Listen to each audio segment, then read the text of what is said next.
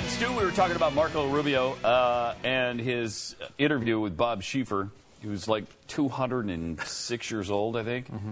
Mm-hmm. And he was asking about Hillary and Jeb Bush and those things. And then he gets to immigration, which is where Marco Rubio has had problems in the past. And he's backed off some of his stance with, like, the Gang of Eight that he sided with, the McCain immigration plan for comprehensive immigration reform, which is just, it's code speak for amnesty.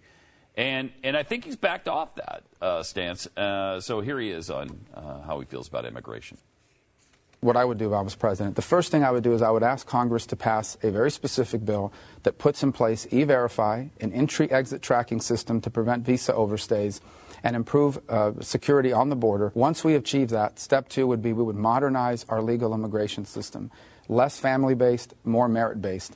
And then the third step would be to pass a bill that goes to the 10 million people that are here, or 12 million that are here illegally. If they've been here for longer than a decade, they have to pass a background check, they have to learn English, they have to pay taxes, they have to pay a fine, and they would get a work permit.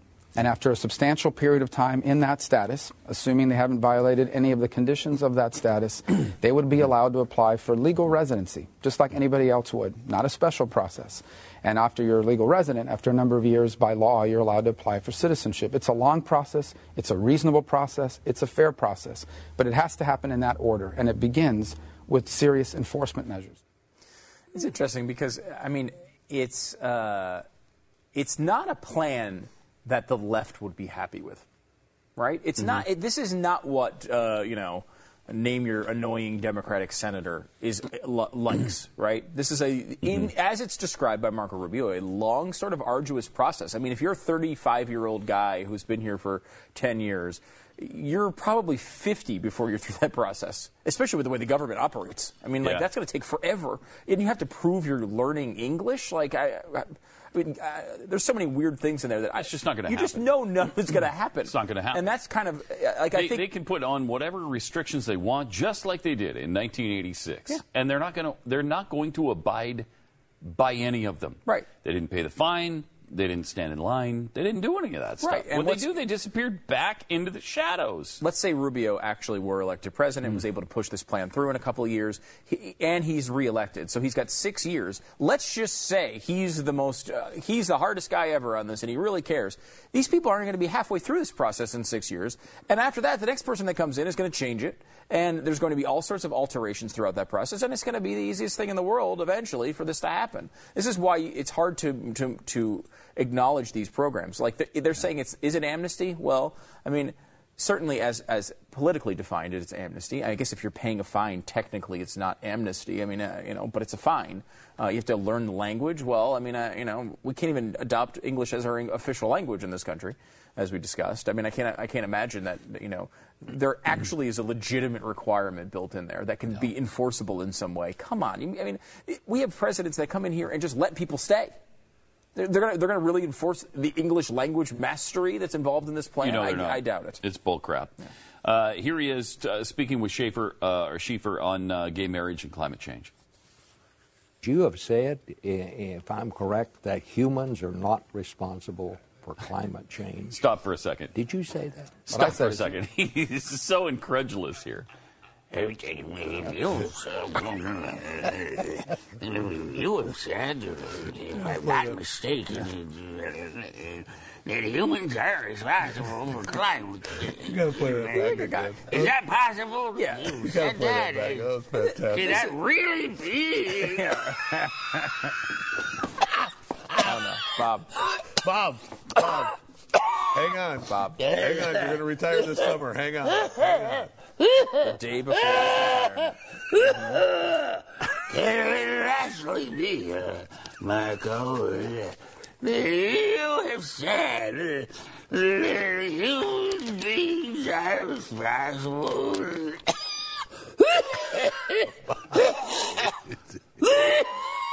Can we see that again, please? Watch that one more time.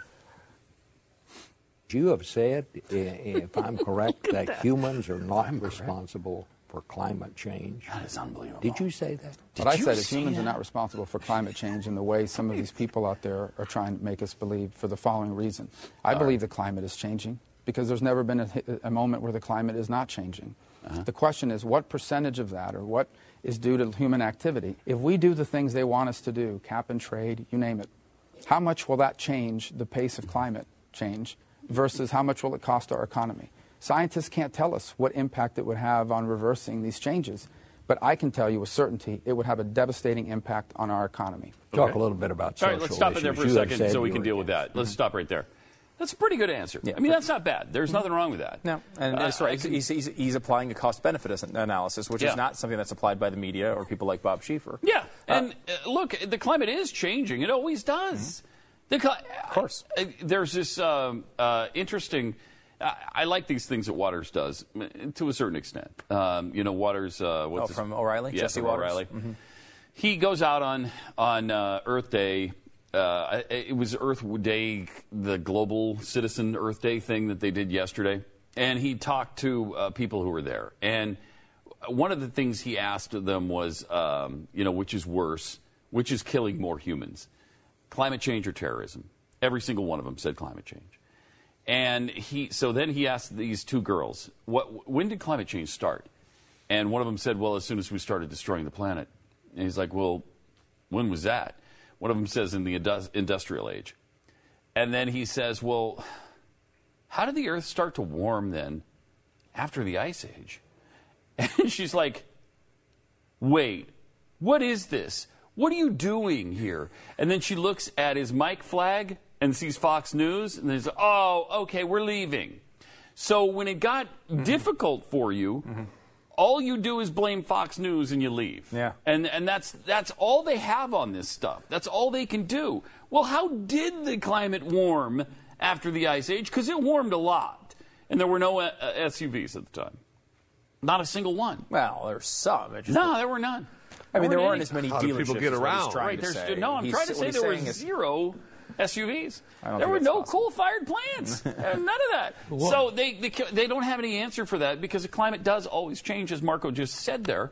The climate always changes. So, I mean, and why am I supposed to ascribe that to man's activities? Right. A smart political way of handling this, too, is just applying a cost-benefit analysis, which, I mean, when you sit here and you say, okay, like in the Al Gore world, we could apply things like the Kyoto Protocol and cap and trade. If and we spend $10 trillion, we could what's spend that going to do? Right, exactly. They don't know. And it will delay. I mean, there are charts that show this. And, these large programs that cost trillions of dollars of GDP will delay global warming by usually the total is about a year in 2050. So we would be a year. Yeah, a year. So in, let's say, 2050 or 2100, right now we'll be X temperature in 2100. Instead, it would be that in 2101.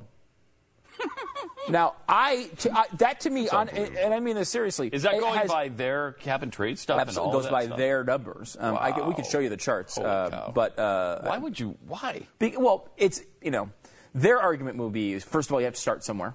Yeah. So we in other words, what they're telling you is we're going gotta to do go something. way further later on. We're going to go way further later on, but this is the first step, get you in the boat. And then secondly, they'll say, well, it's possible that these changes could lead to more changes with technology and eventually, snowball, and you'd get a bigger difference. It's not going to be that much different. It might be, let's say it's 10 years. What does that mean? Right? Who cares? Nothing. It's a ridiculous sort of thing. But when you apply a cost-benefit analysis like that, you realize, okay, look, what's better? To sit back and have a strong economy where people who actually, like Elon Musk, who really care, can take their money and dump it into these technologies that actually could make a massive difference down the line. Thinking of things like his home battery program, for example, where, you have a battery, a giant battery outside that in theory, and again, this is not tested yet, could soak up things like solar energy during the day and power your house through the night. One of the issues with solar power now is you can't store it well. Well, this theoretically would solve those problems. At some point, there's going to be a breakthrough in one of these technologies. And if you have a strong economy where people can feed themselves and have jobs, then money flows into these industries and the market works these things out, as it always does. Do you think people want fossil fuels because they just love them so much? They have this undying loyalty to ExxonMobil? No, nobody cares about ExxonMobil. Even a lot of the people inside of ExxonMobil would go to another company if they had a better opportunity. The issue here is you have a situation where at some point we will have a solar breakthrough or a breakthrough in, I think the most likely candidate within the next 30 years probably is solar, but and nuclear is just stopped, so we can't get it from there.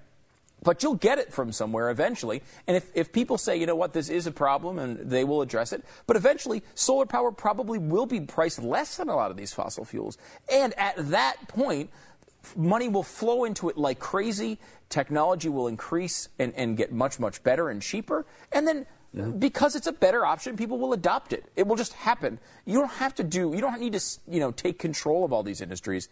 And that's how you know, in reality, these plans are designed to take over the industries, to get control of them before it gets started. Because if you wait too long, they're going to be runaway powerful industries too, and you're not going to be able to get control of them.